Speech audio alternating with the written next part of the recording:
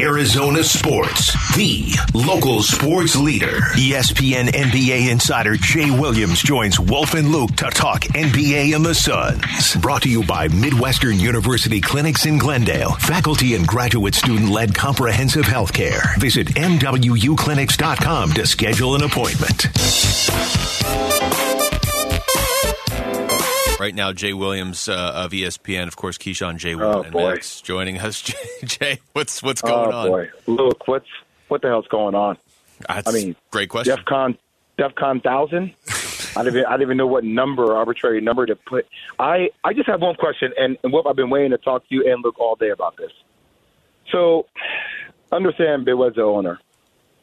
I just have to ask, from a guy that looks at companies, and I personally make investments, I sit on boards, I help athletes with their brands and what they're thinking about. The way organizations are ran tell me a lot about who teams are. So when I start looking at some of the decisions about extending your head coach and your GM 10 months ago, about, hey, we recognize the talent of Kyler Murray, but we're going to put in stipulations in the contract about work ethic and study time. It really concerns me about how this franchise is being ran from the top down. So, with this quarterback saying, like, we're going to move forward here, hearing some of the things I've heard current players and former players say about him, and looking at some of the coaches who are in position now for this opportunity, is that a job that you really want? Like, who's going to be the tough-nosed individual that's going to actually mandate and say, this is the way we do things here, and there's no tiptoeing or dancing around it, damn it. This is the way this organization is going to be ran, and this is the standard that we hold ourselves to, and nobody is above that. Nobody's above that. But it just seems like it's been patchwork. And that's problematic to me. Am I off with that assessment, boys? You know what, honestly, Jay, I can tell you right now, I do believe that, again, there was a culture with Steve Keim and Cliff Kingsbury. They had a plan. They had a culture. They had a way of doing things. They were getting out in front of the new age offense, the new thought of the National Football League. It was taking over the National Football League 3-4 years ago. Go back and look at it in regard to the college offense taking over, and then all of a sudden it swung back, way back to the middle. And to me, the disconnect came when it was swinging back to a more traditional, a blending of the old and the new. And because of that, there's got to be a culture change, and I think that's what you're probably alluding to, is the culture change that has got to happen in that organization. Okay, that's a fair assessment. Luke, you are on the ground floor there. So for me, then if that's the case, then I applaud franchises that have, because I feel like everybody makes mistakes. Like, people make mistakes in business all the time, right? But it's your ability to be aware of what that. But Jay, can I just say to you can I just say to you as well? Again, if Cliff Kingsbury, if you changed his last name.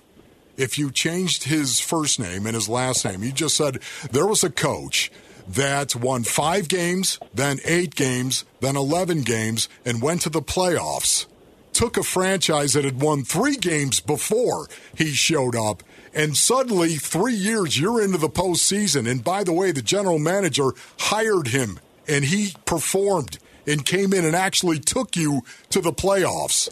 If it was any other name but Cliff Kingsbury, people would be praising the extension that Cliff Kingsbury signed, and Steve Keim for that matter. It was, I agree with you, but always because of Cliff. I agree with you. I'm not putting all the onus on Cliff. I wasn't. Look, with the firing, I did not expect that. Frankly, no, I didn't.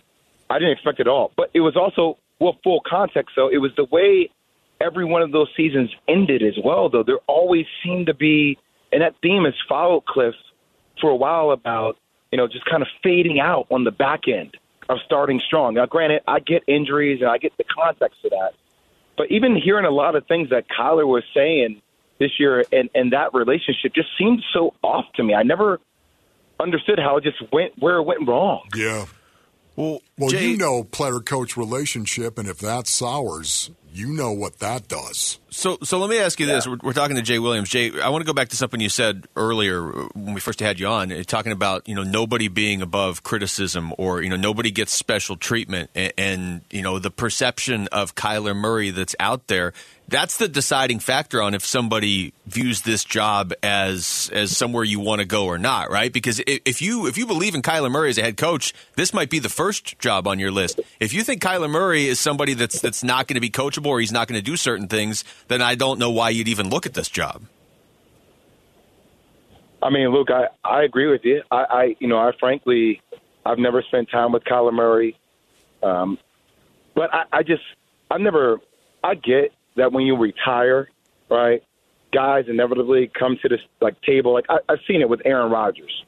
Former players have said certain things, but Aaron Rodgers, won a Super Bowl. He's been MVP multiple times. That body of work speaks for itself, right? Yeah. And at the end of the day, I've never seen current players say things about their quarterback the way I've heard players talk about. I've never seen that before. Yeah. I even watched with Russell Wilson, who's had one of the worst years, and teammates started actually backing him. Mm-hmm. I'm like, whoa, okay. So I'm like, where? I would love to hear, and maybe I just haven't read it. Maybe it's out there.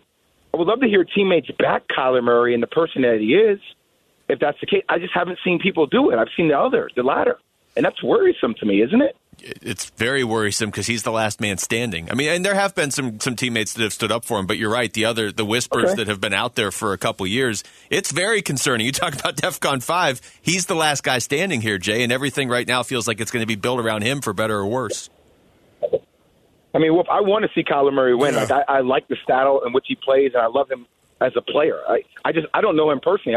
I'm going based upon people that I've spoken around the National Football League where those whispers have grown louder and louder and louder. Yeah, what's so weird, Jay, is, to watch Arizona Cardinals play with a different quarterback, suddenly there was a lot more balance as far as I'm concerned. There was a lot more balance in terms of quarterback location and where your quarterback was. Was he under center, in the shotgun, in the pistol? They did a lot more of that. And even run pass as well, I thought.